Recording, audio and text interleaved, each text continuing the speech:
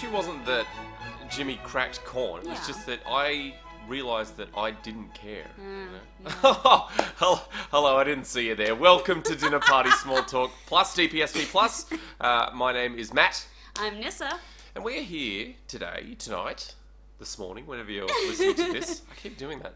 To talk to you about the movie The Room and the book The Disaster Artist, My Life, subtitled My Life Inside the Room, the greatest bad movie ever made by one of the principal actors of The Room, Greg Sestero. Yes, so we're going to kind of dive into the world of The Room. Yes.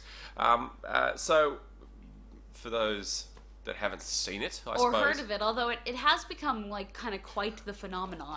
I was talking to a workmate just the other day, but he'd never heard of it. No. So Maybe just there in are my some- life it's a phenomenon. there are some people on the face of the earth who haven't heard of it. Although I find that baffling, personally. Like, It just seems like it's everywhere. it's so there. Like, if you go on the internet, it's there. Well, I mean, and it's gotten such a following. Like, I mean, it's at Rocky Horror Picture Show levels of cults at this Yep. point. Like, they have midnight screenings. People throw things, yell things. Absolutely, it's got its own, Porn parody? Oh, no, is that not where you were going? That is not where I was going. True, though. I was going to say it's got its own rituals and whatnot for watching. Yes. Yes. Also, porn parody recently put out by Wood Rocket, who do a lot of kind of geeky porn parodies. I think How it's do you know so much about this? 30 minutes. I read a story on the AV Club.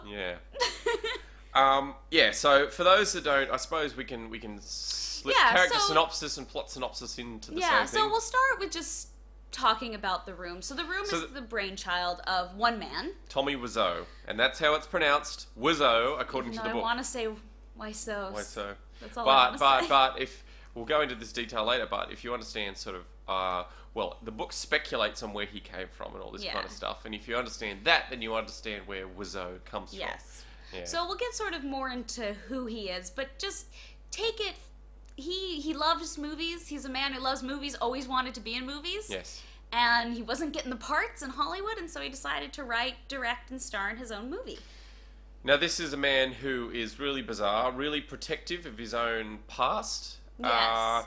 I mean, for just somebody just to watch the movie, you're gonna think to yourself, "Who is this guy? Yeah. Where did he come from?" Yeah. Because he almost seems like an inhuman at times. Yeah. He's very strange. And The Room itself could not have happened without this man behind it. No. But it also could not have happened without the circumstances that he sort of laid the groundwork for. Yeah. So it's just a perfect storm of horrible circumstances, funded by ridiculously large amounts of money that all And came just together. ineptitude. An ineptitude that came together in this perfect way to make What is widely considered sort of the best bad movie of all time. Yeah. Tommy is independently wealthy, but refuses to divulge exactly where it's come from. Again, Yes. this is speculated in the book, and we'll go into this in a little bit more detail later on. So he writes this movie that was originally marketed, and he put it out there as a drama. It is a sincere, heartfelt drama about a man who basically loses the most important people in his life to him. Yeah. So it starts with Johnny. He's a successful banker. Although he's up for a promotion, although later we'll learn he does not get it. Yes. So spoilers already. First sentence in. He is engaged to Lisa, who is considerably younger than him, both in real life and in the world of the play. I think it's another one of Tommy's sort of indulgences in that he surrounds himself with young people and Yes. is predictably, I suppose, if you know him well enough, scripts a movie where his fiance is at least Half his 20 to age, 30 like- years younger than him. And that there are how many sex scenes they have? They have, Do they have two? They or have three? two. They have two. and she has two with other people because Lisa is bored of Johnny. She's bored. Now, she will alternately go scene by scene, or as you've said, even sometimes in the same scene, Yes. from saying she hates him to saying how kind he is. Yes. At one point, she goes from talking about how kind he is to saying he hit her, Yeah. which seem like opposite concepts. Yes. But She's bored, she's unhappy, she doesn't want to get married. and she cheats on him with his best friend Mark. Mark, Yes. who we don't really know that much about. We don't know what Mark does. Nope. Other than the fact And that cheat with Lisa. although it is speculated in the book that he's a narcotics officer. Well, that was like... Because okay, so you can't actually. I don't think you can see this in the film, but there's one scene where he's smoking reefer on the roof, and and for some reason it's hidden behind a brick on the roof. And Why they would he just speculate, have it in his why would you do that? apartment? And they came up independently with the backstory. And you, like, when he first picks up the phone, you first see him, he's like, I can't talk to you right now. He's wearing glasses. He's in a car somewhere. They sus. speculate that he's on a, what do you call it? A sting or a stakeout? Yeah. As a narcotic officer. And that's why he hides his... Pot on the roof. his pot on the roof. Or his reefer, as you said. His which reefer. made me really happy, because you're a weird old man all of a sudden. I say pot, and I'm just like, that His makes me feel marijuana? weird. We could say marijuana. He hides his reefer on the roof. I'm going to No, stick with that's- reefer. Anyway, so Mark and Johnny are Best friends. alternately best friends and Mortal enemies. Yes. But basically, the movie is showing that Lisa is the reason for this, that she's manipulative and evil. Yeah. It's not a great portrayal for your leading lady. No. But or any We also- lady, I dare say. We've also got Lisa's mother, whose only function in the film is to turn up in like 3 or 4 different scenes and say the same thing again and again, which is basically that Johnny is rich and can provide for her. She should stay with him because he's a good man, also because he's rich and he can provide for her. She even says that when she's like, he hits me, she goes, look, he's rich. He's a good man. And I'm like, I know, even though he doesn't hit her, like, I'm pretty sure if you say that, you should probably believe someone. Yeah. So at one point in the film, Lisa lies and for some reason and says that Johnny has hit her. It's really confusing. Yeah. Because why... Which leads to Well, one of the more iconic scenes in the film. She got him drunk, I think, to try and make it seem... To try and, like, get him to hit her? Yeah. Was supposed to be the idea? Well, she uses that as ammunition later on. Because then she's like, oh, he got drunk and hit me. But it's Yeah. like... I don't know what she's trying But to no get one out of. saw him get drunk. There's no proof that happened. Anyway. She didn't have to do any of it. It doesn't make any sense. Then you've also got Denny. Denny. Oh, Denny. Who's really creepy. A creepy man-child who has some weird, and I'm not sure if it's intended to be subtextual or if it's actually just genuinely he is a sexual deviant. But it's weird because not only does he like sort of seem like he's a sexual deviant, he seems like he might have some sort of a mental disability. Although yeah. he is at college, he's at university. But the way Some he kind of says social- things and the way he speaks is like he behaves like a small child. Yeah, often. even though he's clearly supposed to be in his late teens. Yeah, like saying stuff like, "Oh, can I kiss you?" "Oh, just kidding." Yeah. Like it's or very he odd. joins them when they very, very obviously head upstairs to have sex and says, I just like to watch you guys. And you're not sure if he just means generally or in that specific context. Very strange. Yeah. So Who else do we have? We have Lisa's friend. you've got Lisa's friend. I know the actress's name is Robin. I can't remember the friend's name, but she and her boyfriend serve no purpose. No. Her boyfriend. He's awful. He's a fucking clown, and his performance bizarrely stands starkly against all the other performances as the most over the Ridiculous? top and ridiculous. There's a yeah, I would say over the top. It is. Because I would say that all the other performances don't reach the dramatic points. He goes above and beyond in ways that Well, aren't. he seems like he's mocking it. Yeah. Whereas everybody else seems either like they're not trying or they are trying. Or somewhere in between, and or something they're just inept. went wrong. But he's like making goofy faces. He's very He doesn't take it strange. very seriously at all, it seems. Or his interpretation of the character is really, really weird. Yeah, and then we have some sort of side characters, like we have Peter the psychologist. Okay, so there, so Robin berates Lisa a couple of times about her how friend, she shouldn't yeah. be.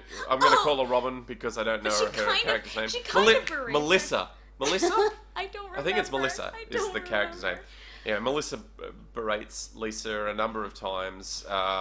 It's repetitive and whatnot. You shouldn't be doing this. And But Lisa's it's like, weird 'cause blah, she's always blah. like, you shouldn't be doing this, it's terrible. And she's like, oh, Lisa. Like, Yeah. she alternately finds it funny and horrifying. And Lisa delivers her favourite line. I don't want to talk about it. I don't want to talk about it. I Yeah, don't want to talk talk about it. about Oh my it. god, you hear it about 600 fucking times. As she keeps talking Yes. about it. And so this shit all happens, and none of it really leads up to any consequence. You've got Peter, who's apparently a psychologist or a psychiatrist. They don't really know. yeah, You have apparently- the guy who replaces Peter when the Steve? actor Did you decides say it was has to Steve? leave the production, who's because he got a better job. And this is the thing, it's not like they make him the same character, they make him a completely different character He just shows up. up at the end and just starts berating Lisa for, and it's like, who is this guy? Yeah. What authority is he saying these things? So those are our main characters, Yeah. being people who... Chris R. We're making our way through the narrative, though, I suppose that's what we're Yeah. trying to do, even though there's not a lot of narrative. Chris R., the drug dealer, turns up at They're some all- point okay. and threatens Denny. No, let me just finish this bit. Oh, there are a lot of subplots that just show up and then have no consequences later. Chris R. turns up, threatens Denny for the drugs. Apparently they just... Because There's a citizen's arrest. because apparently Denny has been buying drugs and owes Chris R money No, he hasn't been buying drugs. He's- Chris R. has just been loaning him drugs. to and- sell. No, like, Or- just Oh. giving him drugs with the promise of money later on, which is not how drug dealers work. Yeah, I'm pretty sure it's not. Yeah. So, and then so nothing really happens for a long time. No, But, so and it's like but there's the illusion of things happening because so many subplots keep popping up and then disappearing Yeah. and never getting mentioned like again. Lisa's mom shows up at one point and is like, "Well, I got the test results back and I have breast I cancer." definitely have breast and cancer. she's like, "Oh, you'll be fine," and that's it. And they never talk about it again. Yeah. It's so strange. And then eventually, But so everything is, I think it's supposed to be leading up to their wedding. Hmm. Although I think time is supposed to be passing, but they keep saying the wedding is a month away, which is slightly I confusing. don't think I think this whole thing takes place over like 2 days. But it's it's weird though, because it seems like Lisa, at least kind of, I don't know, I feel like she's supposed to, maybe she doesn't like him even in the beginning. I guess after the first sex scene, No. looks She disappointed. hates him from the start. She doesn't like him from the start. Well, not hates, but she doesn't like him Yeah, from the she's start. not into it. Yeah, it's the Okay, very yeah, first it's day so within the confusing. context of the universe that she's ripping on him. Anyway, so... But so it's supposed to be sort of leading up to their wedding or the dissolution of the relationship. and apparently, Johnny's surprise birthday party happens. Yes. Lisa openly flirts with Mark. They have a massive falling out. She admits at one point that she, right? Something like that, yeah. Like, he knows. Maybe not directly to him. Yeah. No, because he catches her out at the end because he records a phone call. Yeah. Well, that's anyway. Oh, Anyway, goodness. he also spies on. He overhears a conversation that she's had, admitting to her mother that. Anyway, That she's having an affair, Yeah. but then he also records her phone calls. Anyway, the best friend is thrown out. Lisa is thrown out, and then he kills himself. And then they all come back, and Lisa's They're very like, sad. Lisa's very sad. Mark drops her, and it's basically wish fulfillment for a teenager who. Who's like, I'd show them if I just killed myself, they'd all feel so bad. and it's exactly that. It's very childish. The emotions at stake and the way people react are like children Yeah. in a lot of ways. It's not emotionally mature human beings. So they're the people, and that's the basic plot. Yes, I mean other things happen, and it's amazing. It is an amazing film. Except, funny. Except for the 4 sex scenes totaling about Oh god. between 10 and 15 minutes total. And like the second scene is a horrifying sex scene. Yeah. They're horrifying. It's this creepy old man just watching his butt. It's just not great. And the ones with Greg Sestero in it are he always has his pants like on. he's attractive, but they're really cold and Everything's and, like, cold and awkward. yeah. And It's they all go cold on and for awkward. so long. It's like they've got this licensed music and they just play these sex scenes for as long as the licensed music goes on. But for the majority of the movie, I mean, it is, like you said, it's this amazing coming together of all these elements that really, really does create some amazingly funny things. So we need to talk about Tommy Wiseau. Alright, so let's get back into the man, the mystery, the myth, the legend that is. So Tommy Wiseau, the book. So this is The Disaster Artist by Greg Sestero. Yeah, okay. So I don't know how to approach this let's- because there's so much to say. Yeah. Let's actually, instead of starting with Tommy Wiseau, let's talk a little bit about, so the book is being written by, Greg Sestero who, is a principal actor in the film, yes, and was the line producer apparently for a really long time. but not really. Yes. Who is he's one of the few actors in the film that actually had any credits before Yes. coming in. I don't think he's actually that good an actor. His performance is really lazy and awful. Yes. Like, objectively. But, And- I mean, and the thing about the book that I think you have to keep in mind is that because of this, because he is an actor, that was what he wanted to pursue, and so when he writes the book, you kind of have to take a lot of sort of where he puts the blame for maybe his bad 'Cause performance. It becomes a little suspect when he kind of deflects everything. Well, yeah, the only times he talks about his own performances is him explaining why his performances were the way they were. And it was never and it because was- of him. Yeah, it was always because of the way the circumstances made him feel. Yes. Like I watched, if you go on Red Letter Media's website, they have a great interview with Matt Hannon from Samurai Cop. and he is excellent because in your if you could probably describe it better in your words, but you said that you identified that he accepted that he did a shitty performance. Yes, he goes, look, I mean, he says similar things where it's Yeah. like, I never thought anyone would see the movie, I never thought, like, it would get out there, but you know what, I did a bad performance because I thought it was stupid and that was a mistake. Like, Yeah. I should have been better even if I thought I was being told Yeah. silly things. And he didn't blame the director, he didn't shame the director. No, he talks about how the director He does say that he's responsible for a lot of the crazy, shitty stuff that happens in Samurai Cop. But he never blames him. he never, like, sort of... He never defames his character. Yeah. He's, like, and he never says, like, he's a bad director. He's like, you know, that's just who he was. Like, Yeah. that's just his thing. Like, he's Yeah. never like, he's a bad director and also kind of a bad person. And it's possibly, it was the perfect way to approach this kind of thing. It made him really likable. Yeah. Like, you watch it and you're like, look, he's taking responsibility for a bad performance. Yeah. He's not blaming anyone else. He's like, look, yes, there were reasons all these things were bad, but part of it is that I wasn't trying. Yeah. Straight up. And Where Greg never really accepts it in that similar way. Now, and because he's got a dog in the fight, like this book is not only a way for him to profit financially, but it's also a way for him to reclaim his dignity. Yes. And sort of get because he hasn't done a lot, to be completely honest, in the 11 years since the film aired in this. And that's 11 years. I mean, Matt Hannon is, of course, he lived a whole life. He's now in his 50s. I think he kind of is like, I don't know, a little, like, he's probably not so... Not clinging onto that dream of being an actor, whereas I still think Greg Sestero is. Is, very much so. And it's never really clear, I suppose, you can make your own mind up as to whether he was a good actor or not. He's actually been like a lead actor in a film, Retro Puppet Master. So you could watch which that is like and the see late if you 90s. think he's any good. Yeah. And I watched bits of it, and I felt he was he wasn't very emotive. I'm gonna say, so, for this book, you got the audiobook. Yeah. No, I didn't actually listen to the whole thing, but I Yeah. listened to parts of it, and I feel like I'm going to listen to Yeah. it because it was really interesting. What It's a an great story! excellent- Well, let A me really just say, really well told story. let me just say, I highly recommend this book, absolutely, to anyone Yeah. to anyone interested in Tommy Wiseau, film, Room. The Room, Acting. Yeah. the behind the scenes thing, or just a really fucking great story, because it is an excellent book.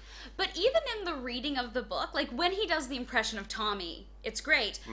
But I actually just found him reading the book, he seems sort of emotionless. Yeah. Like it wasn't an interesting reading, which I feel like an actor would normally give a really interesting reading. Which I of a didn't book. find it boring, and I felt No. it went up and down. But yeah, generally It speaking, sort of it's very lacked. much a man just reading something Yeah, it didn't feel like rather than reciting it. You know yeah, what I mean? well, I mean, like when I think of like I've listened to a fair amount of books on tape. Like I listened to Salman Rushdie's The Satanic Verses, and I don't know the guy who did that, but that man performed that. Like Yeah.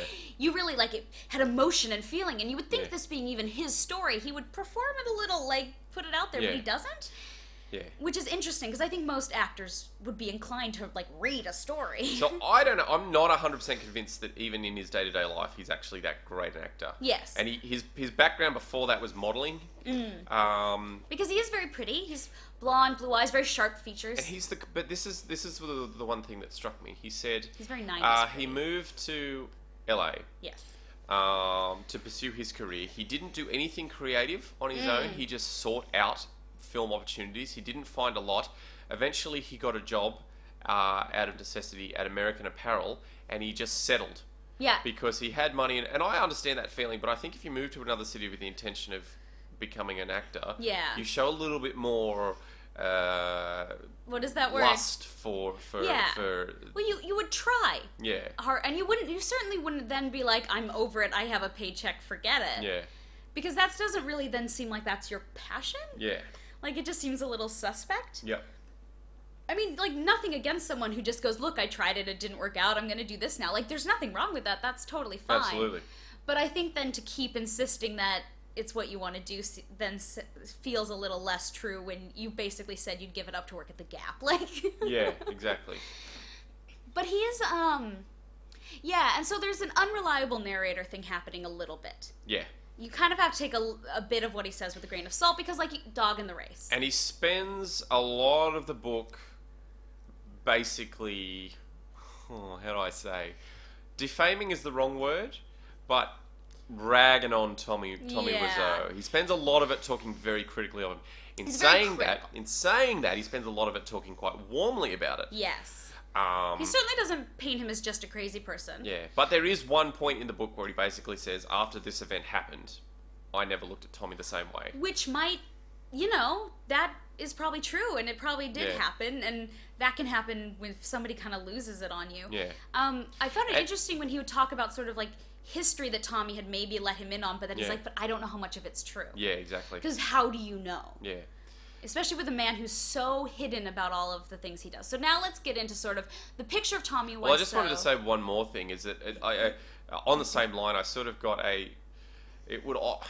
there were moments where I'd be like, no, I've got a bit of a bad taste in my mouth about this, when you sort of felt like he was profiteering on the insult of someone who we would call his friend. Yeah, like, it's almost like you wouldn't necessarily have to have all those, even if they're all true, you don't necessarily need to put them in your book. And I think if Tommy read the book, he would be deeply angry and insulted. And probably hurt because they were friends. Yeah. Especially from Tommy's point of view. And he goes into a lot of detail about just how aggressive Tommy gets when even the name of his street is revealed that he lives in. Let alone the thread of a narrative about his possible past that actually is sort of revealed through the book. Well, revealed, speculated upon. Because again, we don't know. Because Tommy is a man who we don't know very much about. Because he refuses to divulge where he got his money from, and he's supremely wealthy. Like, the room cost $6 million, not that you would tell, but mainly because he bought all his own equipment. He dragged shooting on for ages, and those kind of things. Yeah, and he has all this money, and he won't tell you how he got it. If you asked him where he's from, because he does have a very interesting accent, he would tell you New Orleans, which is straight up not, like, there's no way he was born in New Orleans. And he's not French, which he'll also tell you he's from. Not true. He just can't be. So it seems like there's two timelines in his life, up until he came to America and the new life that he decided to lead from that point Yes, onwards. and he basically decided to just be a different person. Yeah. In fact, it is speculated in the book, and I think probably fairly accurate, that Tommy, he was not born with the name Tommy or the name Wiseau. Well, it's actually Wiseau. No, it's speculated that his surname is... Well, it's speculated it's speculated that actually, I looked on the internet, that his surname is actually very similar phonetically to his actual birth name, and he could have been called Tomasz, because it's speculated that because in the book it mentions that he came from Europe by way of France to America and lived with his aunt and uncle. Yes, and they were living in this city in Louisiana, Chalmette. Is that how you pronounce it? Probably. Whatever French is probably. Chalmette, Louisiana. And they had these two names. Anyway, someone looked up some kind of information on the internet for people in Louisiana with these names, and they found it when their last name was pronounced Wieczor, which I imagine is pronounced Wizeau. I kind of like that. It's Polish. Which actually, when you think about him being Polish by way, and then through France, and then living in New Orleans, you're like, oh, that makes sense for his accent. And some people have said that I'm Polish, and the way he speaks, leaving certain letters out, like and before certain words, and describing things as like instead of going, let's go. He says, let's go to the something, rather, like, I'm trying to think of an example. Let's go to dinner. Let's go to the dinner. Let's go to the dinner. There we Yeah, go. those kind of things. Examples. Yeah, and Tomasz is a very popular Polish name. So and he it does, works. and yeah. So people who speak Polish are like, yes, he seems Polish, and you can buy that. Like him being American is not. It's just not gonna. It's not a thing. Yeah, absolutely. But there's later on in the sort of book, it runs. It tells almost like a fable-esque story of this person, this boy called T, who I can't remember why, but he moves to France when he's. I think it's just a lot of like trauma, and he just doesn't want to live where he is anymore. Which I mean, if he is not the age he says he is, but the age that he actually probably is, because he would of course profess to be much younger than he is. That's another thing that Tommy would say. He was on his driver's license it says 1968. But apparently Greg Sestero, in the book, he says that he had some contacts, and his immigration papers say that he was born in the 50s. Yes, which makes a lot more sense. It's a lot more sense. When you see him, you're like, he was not born in the late 60s. That doesn't seem accurate. But the story that it tells is basically this he's in France as a young teenager. And has a terrible life living on the streets, working for an abusive boss as basically an illegal immigrant. At this place, the place gets raided for a drug raid for some reason, and he gets brought in and assaulted and like horribly abused and assaulted by the police. By the police, and basically threatened with death and all these kind of horrible things.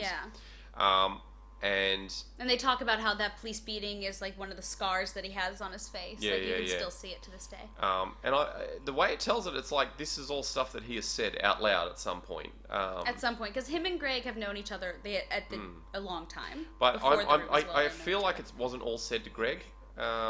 Because it's never explicitly stated that it was all said to him. Yeah, it's just that he said it. He says these bits and pieces maybe to people, and they don't know how much of it's true. They don't know what's not true. But he's gathered. This is sort of the story that you can gather. But even then, we just who knows.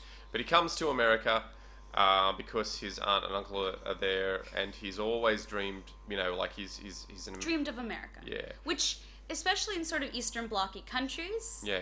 That you would be dreaming of. America was painted as it was all through Hollywood, so it was a very pretty picture of what America would be like. And he basically starts out selling these knick-knack toys for tourists for this man, and he sells so many of them, he thinks to himself, well, fuck, why do I need to be giving some of my money, or the majority of my money over to this guy? So he buys a whole bunch, somehow, it doesn't say. It's one of those things where, while telling the story, Greg will actually say, like for example, he's like, he's gone from France to America with a French passport. How did he get a French passport? Yeah. That's unclear. So it's unclear whether it's even true. So he somehow has enough money to buy a whole bunch of these knick-knack toys and these little birds. Yes. These little toy birds that were popular in Europe, and you can fly them and they sort of come back to you and whatnot. And he becomes so... he's used to using these toys. No one in America has seen them before. He becomes known as the Birdman, which in French, bird is oiseau. Yes. So he becomes known as the Birdman. Anyway, he... Doesn't he say that even when he was living in France, like a newspaper wrote about him? Like he's just sort of an interesting character and always has been. Yeah. And sort of a local character. Like wherever he goes, people sort of know of him. Yeah. Oh God, I love this story. It sounds like a fable. It's amazing. It is like a fable.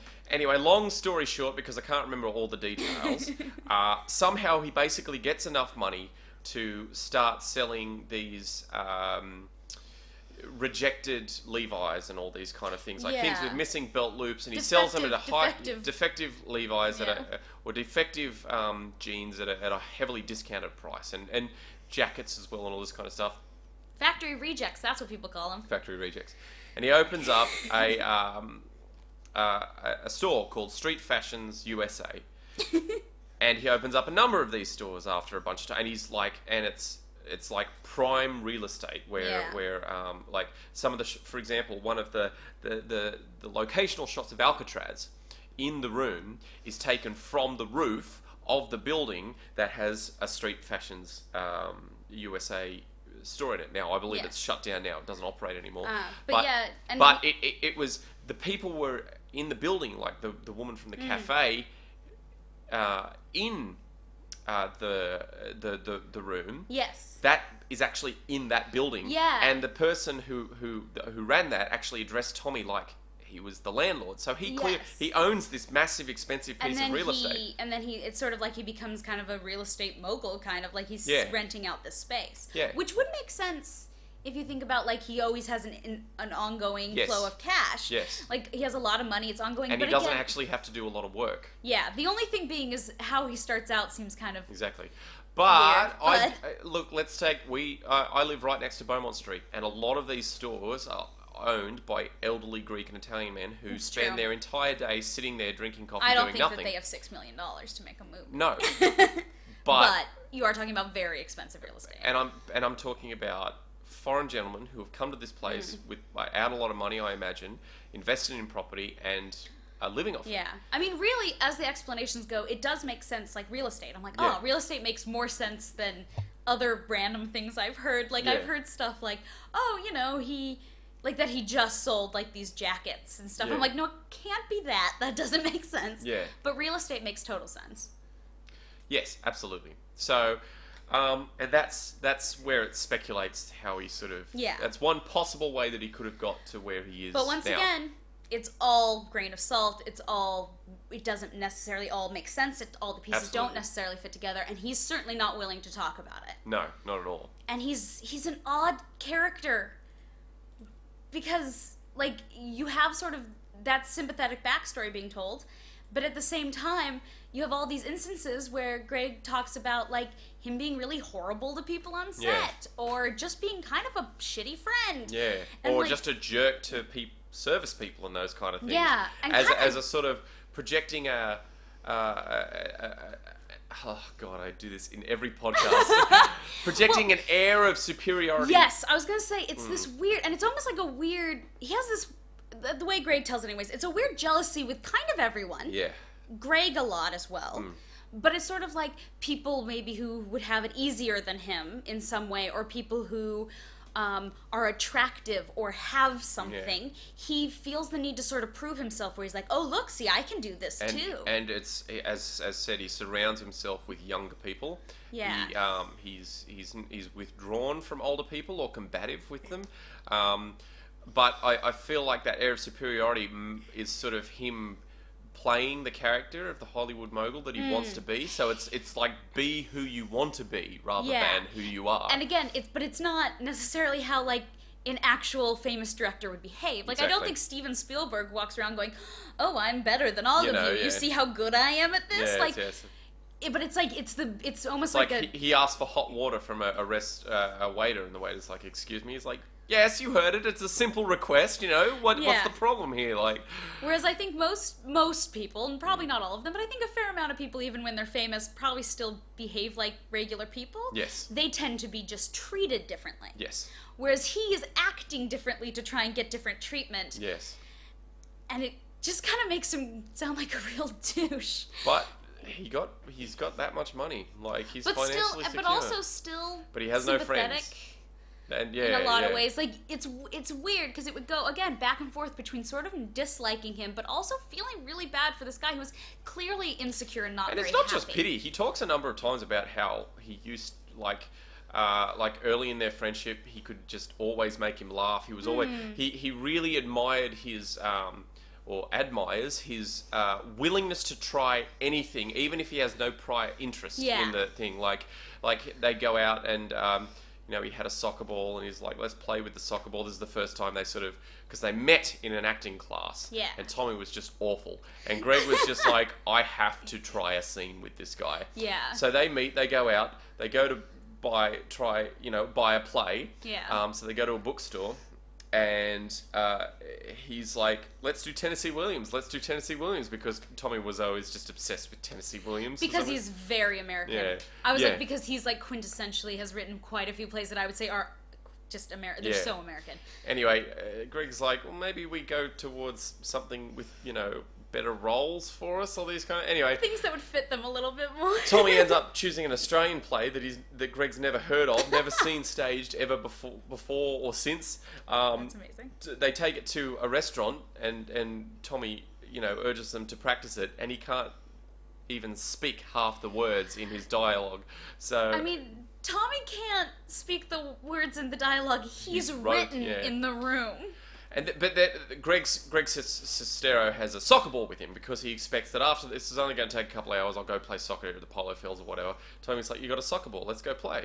And so they go and play, and Tommy is fucking terrible. Like, he's fucking terrible at this game. He's probably never kicked a soccer ball in his And life. that's exactly what Greg Sestero says, but he's like, But he tried. Yeah. Like, he's willing to sort of just give things a go. Exactly. Like, there is something charming and endearing about someone who is just willing to just balls to and the wall he's do something. faultlessly confident.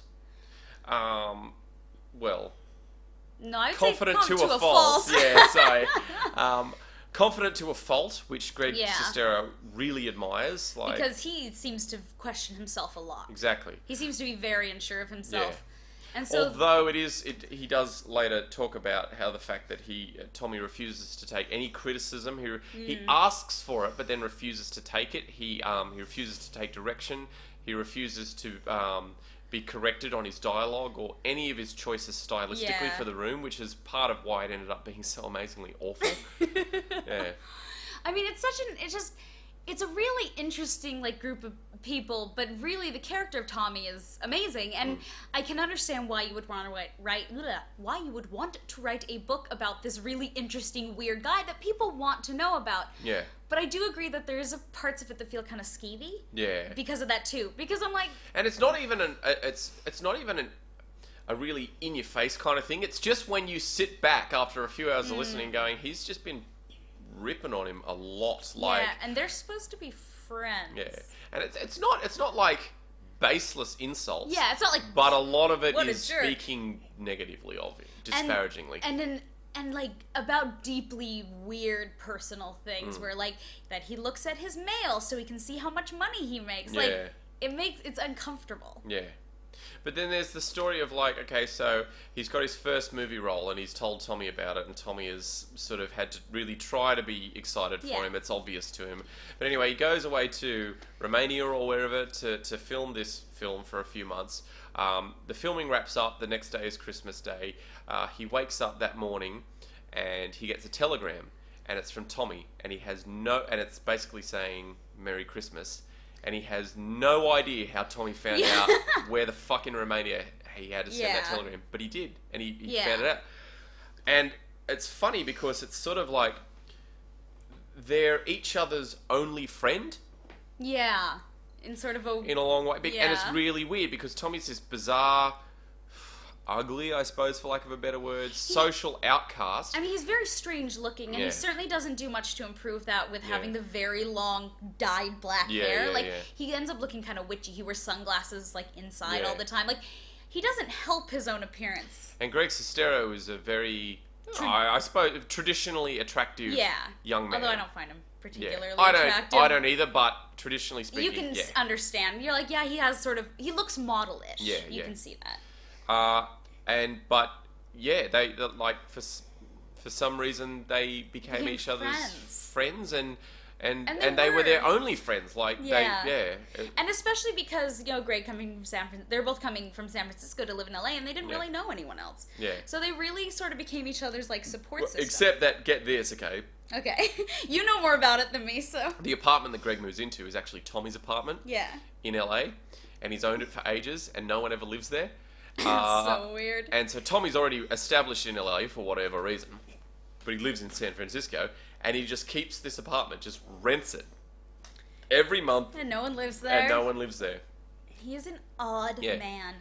So in saying that, yeah, well, I suppose you're right, because there is a point where it talks about how it becomes evident that Tommy is a little bit jealous, that, Greg is sort of going there Well, and making all these friends and contacts. because life is easier Yeah, for Greg yeah, than for Tommy. yeah. Just life, just Yeah. talking to people is easier for him. And it's easy to dislike him when you hear all the horrible things he's done. Yeah. Like there's a bit where it talks about how they have a fight, and what is it? Greg does. Someone rings the phone that Greg has set up in Tommy's LA apartment, and Tommy's staying there for a little while. And he picks up the phone when they get a call, because they're only calling for Greg. Yeah. And it's one of Tommy's friends from San Francisco, one of his best friends, and he's talked about Tommy. Yeah. And this friend doesn't hold back, and it's because it's well known amongst Greg's friends that Tommy doesn't reveal a lot about what he does. Yeah. So this friend quizzes him on all the parts that he's not supposed to quiz him on. Anyway, Tommy's furious, and he takes Greg in a car and is driving really dangerously and erratically and just hysterically yelling at him, "Why do you talk about me? Why do you talk about me?" And, you know, he pulls over and he's like, "You're going to have to move out.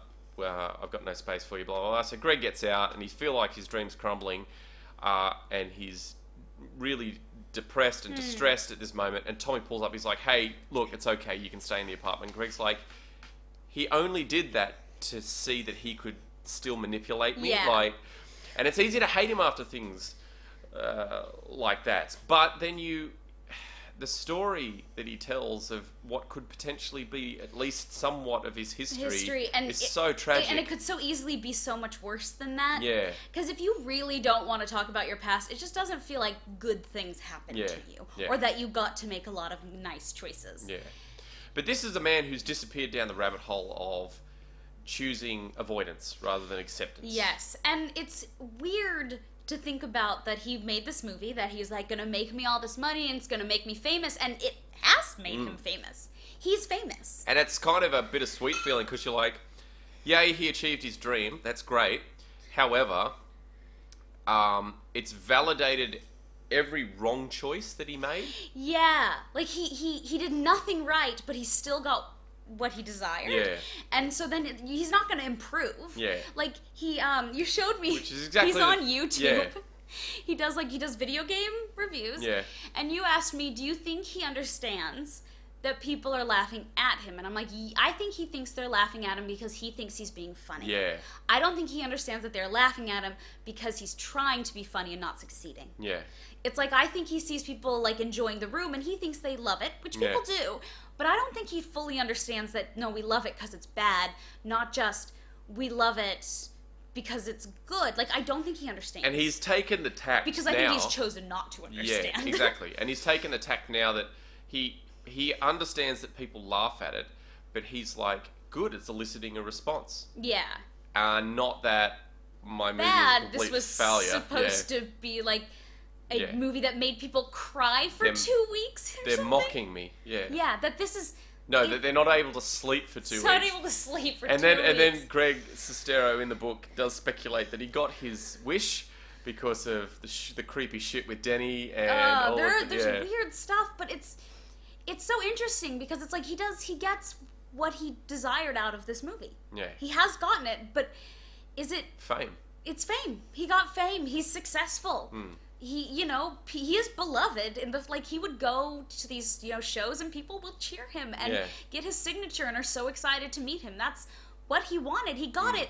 It just feels kind of weird from the outside to be like, ugh, but it's not how you really wanted to get it. Like, it's, it's the kid in class getting the laughs because everyone thinks he's a dick, but he thinks it's because they are his friends. I think Greg Sestero is slowly struggling to dealing with the fact that his fame is coming in a different way. Yeah. Because he's, I think, very much got a similar sort of fame as Tommy.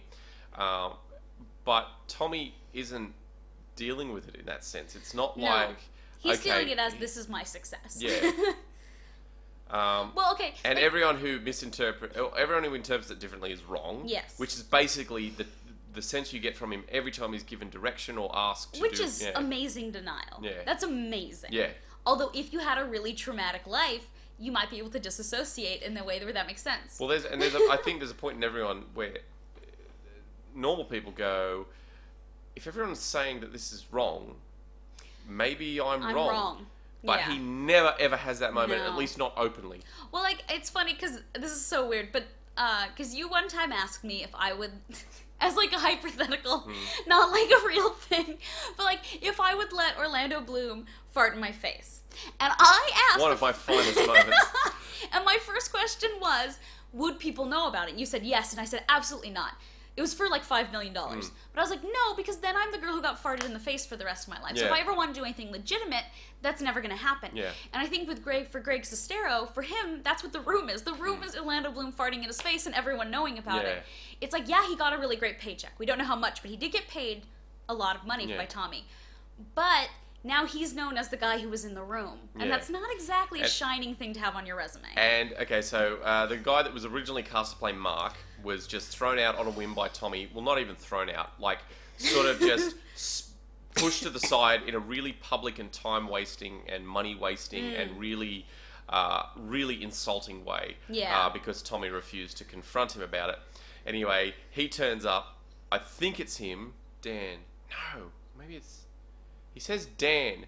Now, I think that's that guy's name, but it's also the guy that plays Chris R. Oh. His name is Dan as well. Anyway, a guy named Dan, basically, because the book ends at the premiere of the film, and Dan turns around to I want to say Mark, not Mark, Greg, and says, you know, I checked online, this is going to be on your IMDb for the rest of your life. Yeah. And Greg says something along the lines of, I gave him a cursory laugh, or cursory, that's not the word I'm looking for. Yeah, it is. Yeah, which sort of implies that that idea scares the shit out of him. Which I think is probably why he wrote the book. Because it's him trying to work through, like... And so some of the books feel very hard, like he's trying to be like, look, I got an agent. Like, I could be good at this. Yeah. I'm not just The Room. Like, it does feel like he's trying to prove a little bit that that's not in a little way. But see, this is the bit that I confuses me the most about the book. There's other parts that feel very real and very honest. And the majority, I would say all of the book most of the book feels quite honest. It's only the parts where I started to go, wait a second, that the book started to feel less honest. And it was because my perspective of it was sort of changing. Yeah. But not because of anything the book was doing. No, and I mean, and I don't think, no, but the thing is, I don't think that it would even be a conscious thing. Yeah. I think that, but also just your way to deal with the fact that you were in the room. Like, you had a dream and now you are forever the guy who was in the room. And I don't doubt that part of it was, okay, this is my chance to tell an amazing story, but also clear my name. Yeah. But one thing for the book is almost all of the principal cast of the film are going along with Greg on this book tour, which means that they are sort of implicitly agreeing with at least the majority of it. Yeah. The stuff that they were there for, they're kind of saying, yeah, this is what happened. And I don't disagree with that, the stuff that was on staff. Like, on set, not on staff, that doesn't make any sense. Yeah. On set, like, that sounds real. And all the stuff he's telling about his personal experiences with Tommy all sound really believable as well. Yeah. The character of Tommy is very consistent throughout the book. Yes. And I mean, inconsistent even in his inconsistencies. Yes, exactly. But that feels right. Like, it does, because that's who he seems to be. And when you listen to interviews and stuff, like, he's just such an interesting, strange man. Yeah. And in some ways, I'm so happy for him, because I'm like, you know, good for him. Yeah. Because he wasn't going to ever be Al Pacino. Like, he was never going to do something so good people would notice him.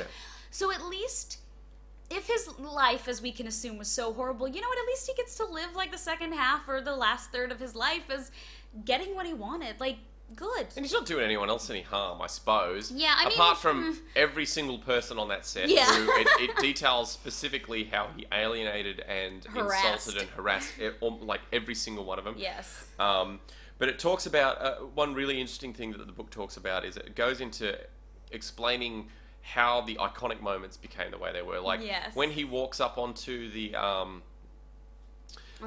roof, and he's like, I did not hit her, I did not. It talks about how that 7 seconds of film took 3 hours to film. That's insanity. Because, and this is a consistent thing throughout the film, he couldn't remember his own dialogue, the dialogue that he'd written.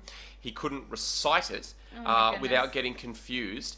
The only reason he's got the bottle in that scene at all, the plastic bottle that he's holding, is because Greg came up with, according to the book, Greg came up with the idea that he needed something physically to latch onto. He was very prop-centric in his classes with whatnot. So which actually makes sense because English not being your first language, probably not having a lot of formal schooling, it would help you to not be too much in your head. Like, that's actually something you do with kids with disabilities when they're having a hard time. You Yeah. can sometimes have them like hold on to something that can actually help. Yeah. So he gave him this bottle to make him focus, and it's it wasn't long after that before they got their thing. But like it talks about. I did not. Oh, hi, Mark. Oh, hi, Mark. Such a great movie. It talks about how they did dozens of takes of the scene where Mark is discussing how his friend got beat up because one of the 12 men that she was having sex with my found out. Jesus, that's- And Tommy laughs, and they tried for a dozen takes to stop him from laughing, and he refused not to laugh. And then the one time he actually did it, he phoned it in because he didn't agree with it. There's some real that would be the one thing where I'm like, ugh, he does not like women very much. Like, But it's it like, is does he- really weird? Is he misinterpreting it, or are they misinterpreting his intentions, or Or is he he just really just that fucked wildly misogynistic. up? Yeah, yeah. But it's hard to know. It's so hard to know Yeah. because a lot of the things that he thought were jokes are just not really funny, Yeah. and they're not jokes. They're like creepy or weird or just disturbing. But Yeah. who knows why he thinks they're funny? But I mean, if you've had a fucked up upbringing, then you're going to think twisted things are funny. Yeah. And some of the things that it speculates on what happened in his time in France Yeah. and whatnot are fucked up. Like, Yeah. and made me feel uncomfortable listening to it. Yeah, it could have been the definitely. language that Greg was using to describe it, though, because it did feel a bit gross, the language that he was using. Maybe a in little some- exploitative? Yeah. But Like, I mean, again, it's one of those things where it's like it's hard to completely condemn him because he feels a little clueless. yeah. But there's like it goes into detail about, okay, for example, the scene where Peter, the psychologist, is it goes into detail about all the little scenes that sort of popped up because Tommy just wanted to film one Yeah. day. The coffee shop scene where they talk about Greg's sex life.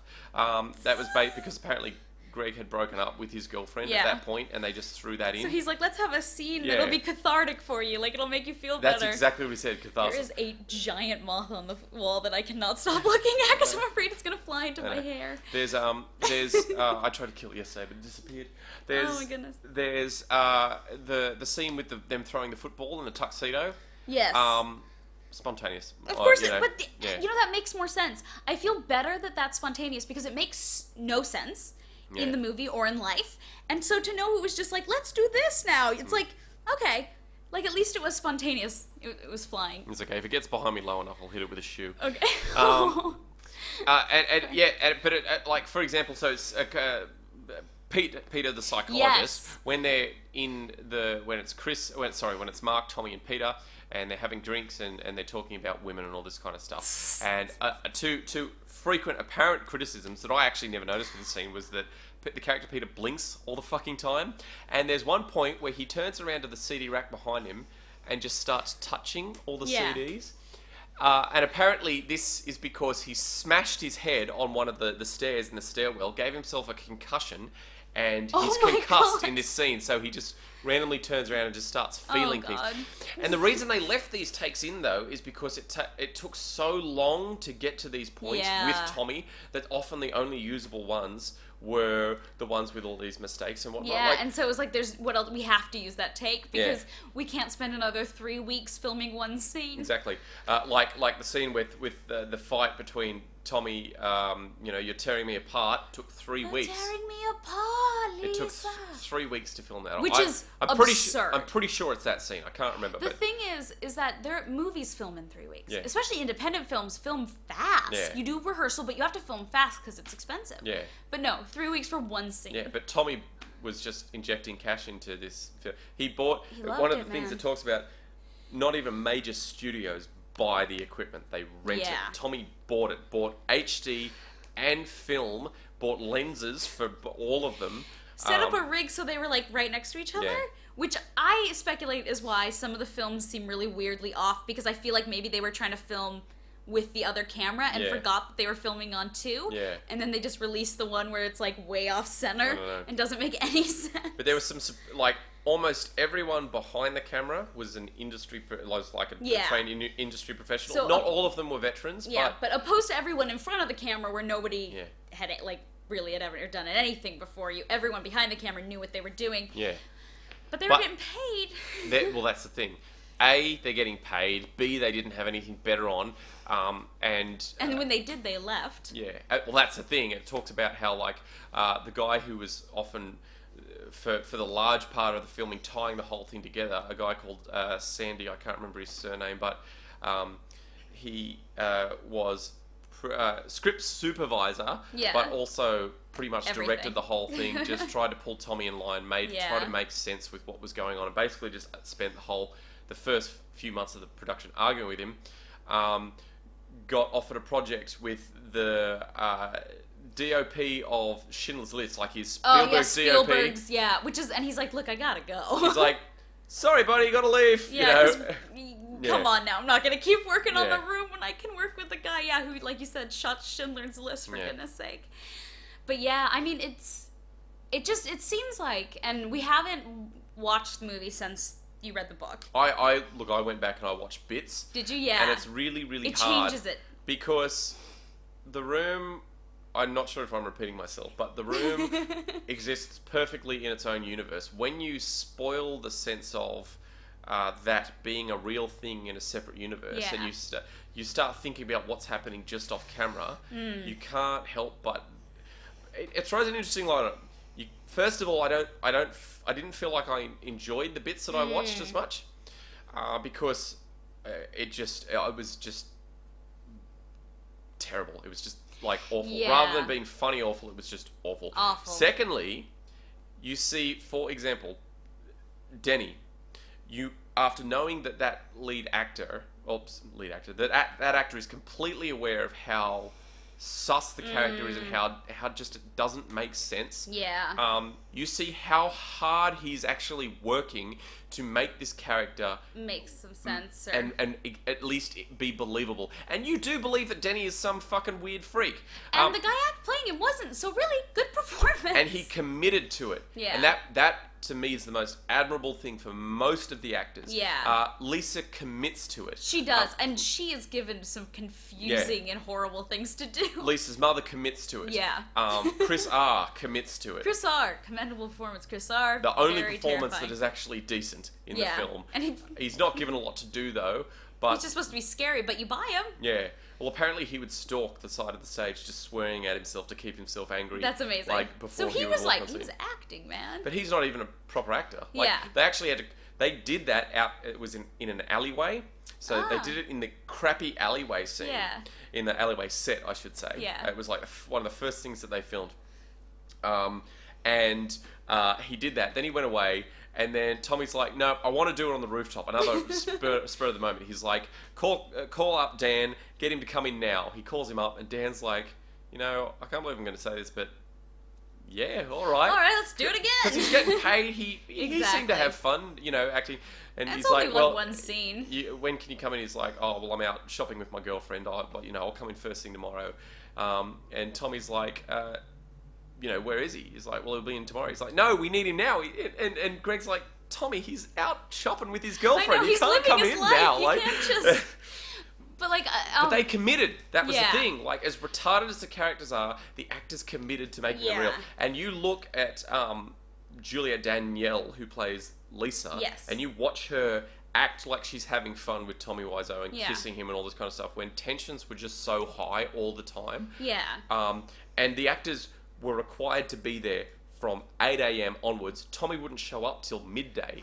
So insane. But they were required to be there, and they didn't get paid by the hour. Ugh. But they put in good Yeah. performances, I would say, for what. I mean, for what it was. For what it and was. for what they were able to do. And then what they, of course, on top of that, were directed to do. Well, see, and this is the thing. And the silly lines they were having to speak. A lot of the time, you can't fault their acting. You can only, especially I find Denny. I look at him and I'm like, you know what? with a brand new You respect go, buddy. for Yeah. Denny.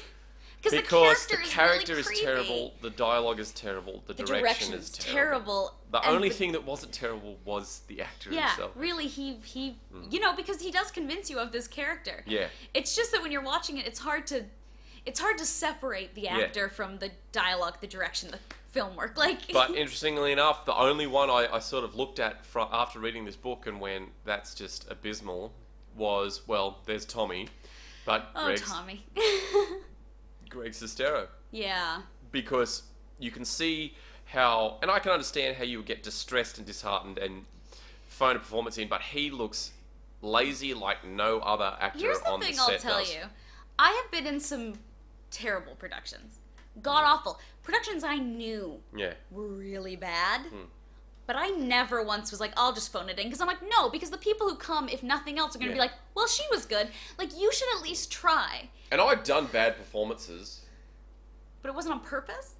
No, but I was, you know, I was trying. I didn't know any better. Exactly. I would There's argue, a difference. There's a difference between trying and not knowing any better and not giving a shit. Well, and the other side of it is, it's like, a lot of it comes down to direction as well. Of Like, if you're course. giving a bad performance and you're not redirected, Oh, someone's not some of the doing blame their has job. got to fall onto the because you don't know what it looks like from the other side of the camera.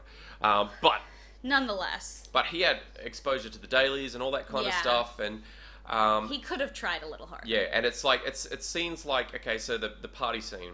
Oh no, okay, so okay, let's first talk about the scene where he walks in newly shaven and they're all in their tuxes. Yes. And the camera focuses on his face and he says, "It's the most embarrassing thing I've ever had to film in my entire life."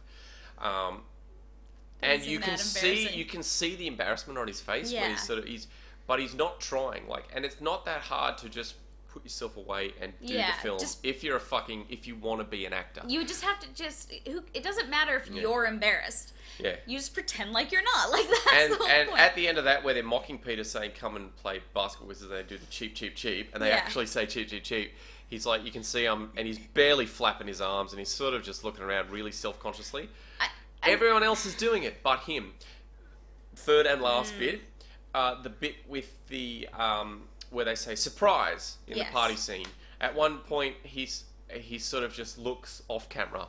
And he's the only one whose focus diverts away from where he's supposed to Yeah. be. And that's just lazy. But look, I can understand that he's gone through more than the rest of the actors have. Yes. And he's just fed up. Yeah. But again, it is an interesting sort of dynamic. But he never takes responsibility for that. He's That's always the like, thing. the circumstances were shitty, the direction was shitty, I felt embarrassed, blah, blah, blah. It's not... But opposed to Matt Hannon, who, when the circumstances were shitty, the direction was shitty, I was shitty, and I should have tried harder. Yeah, Like, exactly. I just, sometimes I didn't know, and sometimes I just wasn't trying. Because if you say that everything else is the problem, you're basically saying that you couldn't do better, which Yeah. is really self-limiting. Yeah. And I think it reflects negatively on you. Yeah, especially when you've had 11 years to think about it. Yeah. Like, I know it's not as long as Matt Hannon's had to think about it, but you've had some time to think about it and go, Yeah. ooh, I could have tried a little harder. Yeah. Like, and so to not take any responsibility, that's, I think, where the book will occasionally feel a little, like, huh. But, like you've said, amazing Yeah. overall. Yeah. But I love this book. Yeah. It got to a point where it would alternate. I can't remember if this happened immediately, but it would alternate between chapters. So one chapter would be starting from Greg's past, going through, Yeah. meeting Tommy, going up to the start of The Room. The ending of the scripting of The Room. Yes. And then the other chapters would go from the start of the filming of The Room To up the until premiere. the premiere, and it would Alternate chapters. alternate yeah. between that. And the format was excellent. The storytelling I felt was quite good. He was co-written by another guy. I don't know Yeah. how much influence he had on it. Whose last name is Bissell, and Tom Bissell. I suspect is heir to the Bissell fortune, which I'm pretty sure is a vacuum cleaner. Okay. It's really late. I was hoping you were going to mention what that was, because I was like, I can't remember what the hell you mentioned Bissell It was about. a vacuum Yeah. cleaner. But if you get the audiobook, his Tommy impression's Tommy impression pretty is awesome. spot on. Although the hard copy has photos in it, Yeah. which is great. And it's got like photos of Patton Oswalt and whatnot at the screenings and whatnot, because that's how this movie became Oh, famous. yeah, Apart from being on a $5,000 a week billboard. Yes, the billboard that like stayed up for ages and people were like, "This is 5 crazy." years? Yeah. Yeah. Which I don't think he was paying that whole time, but I think at a certain point, if nobody else buys the billboard, Yeah. they just leave it up because it was just like starting to deteriorate as the years went on. But apparently so if you look at the Room Blu-ray, Blu-ray. or you look at the poster for the film, the picture of Tommy Wiseau sort of leering at the camera with his lazy eye and whatnot Yes. was his favourite headshot. Shut up. Not even kidding. That's amazing. He called it Evil Man, and apparently... Why would he think that's a good And headshot? apparently he would spend thousands of dollars on headshots and whatnot. And he Yeah. would get Greg to look at him and he'd be like, "What do you think?" And And Greg is like, Tommy, these are scary. Yeah. Like, he's like, you actually have a really sort of charming and lovable Personable quality kind of about side, you yeah. that you hide in these things. And he's like, no, it's dramatic. It's dramatic. You know, it's like, No. yeah, it's like, this is acting. And it's like, no, like, you want to look personable, because if someone looks at a scary photo, they're going to be like, ugh, I don't want that guy coming in. Exactly. Looks like a serial killer. Yeah. That's amazing that Yeah. that was his favorite headshot. favorite headshot. That brings me weird joy. Yeah.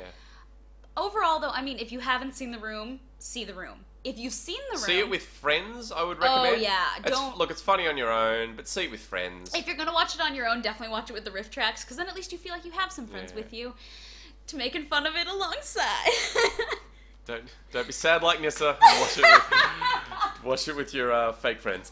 But I only because like for the first half hour of the film, the sex scenes come thick and fast, and they're so boring. You need to have people to talk to. Especially considering the two ones with Tommy and Lisa are the same sex scenes, Yes. just replayed, pretty much. And they're creepy and gross. Yeah, And you're going to want to share that with your loved ones. yeah. But yeah, I remember I was like, oh, you've got to see this film. It was this girl I was friends with through my class at in the acting class. And Yeah. whatnot. And I'm like, come over to my place. Well, I'll watch this film, and immediately sex scene. And I'm sitting there. And then a sex scene. I'm like, was this with you?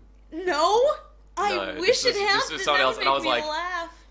This is so awkward. You know, I'm so sorry about this. Because all of a sudden you seem like you've invited her over for yeah, porn. I had to turn it off because that's what it's It like. seems like porn in the Yeah. first bit, because there's one scene and then Softcore porn. softcore porn. It seems like that's what and it isn't what the movie is, but there are glimpses of that a little bit. And they come thick and fast, and they get boring.